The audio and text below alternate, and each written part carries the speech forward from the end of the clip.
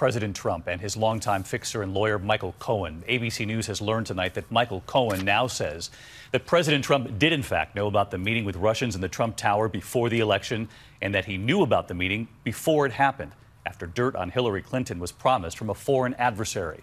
This will likely interest Robert Mueller, who, by the way, today was photographed, seen right here waiting at the airport in D.C. there on the left. Not far away behind him there, you see Donald Trump Jr. standing in line. Tonight, Mueller's office issuing a statement after that photo. And here's ABC's Chief Justice correspondent Pierre Thomas.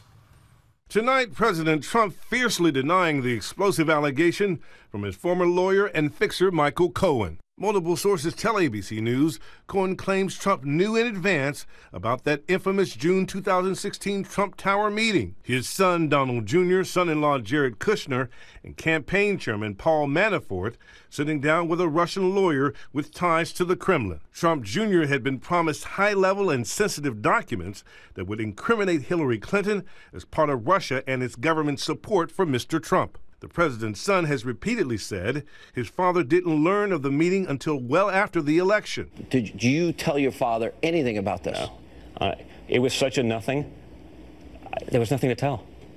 I mean, I wouldn't have even remembered it until you start scouring through the stuff. It was literally just a wasted 20 minutes, which was a shame. The president also insists he was in the dark. Did you know at the time that they had the meeting? No, I didn't know anything about the meeting. But you know, you gave us. It must have been a very unimportant meeting, because I never even heard about it. When news of the meeting broke, Trump Jr. released a misleading statement implying it was about Russian adoptions. Team Trump initially said the president had nothing to do with that either. The statement that was released on Saturday was released by Donald Trump Jr., and I'm sure in consultation with his lawyers. The president wasn't involved in that. It was later revealed the president actually dictated his son's misleading statement. The White House forced to backtrack. He weighed in, offered suggestion like any father would do. Today's allegations mark a major escalation in the standoff between the president and Cohen, his longtime confidant. I always liked Michael.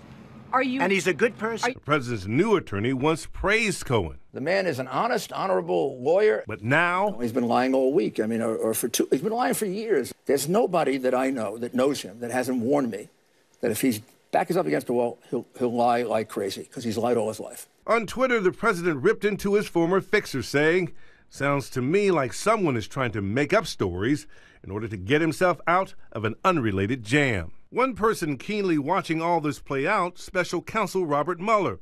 And for now, he's not saying anything. But the world did catch that rare glimpse of him today, sitting at a D.C. airport, ironically just feet away from Donald Trump Jr. A lot of people looking at that photo on Twitter and on social media late today. Pierre Thomas with us live tonight from Washington. Pierre, sources say that Michael Cohen may now be actually willing to share his story with the special counsel.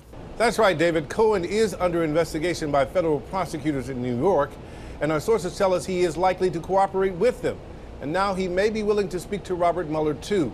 And about that photo at the airport, Mueller's team says he was unaware Donald Trump Jr. was there, David. Pierre Thomas with us on a Friday night. Pierre, thank you.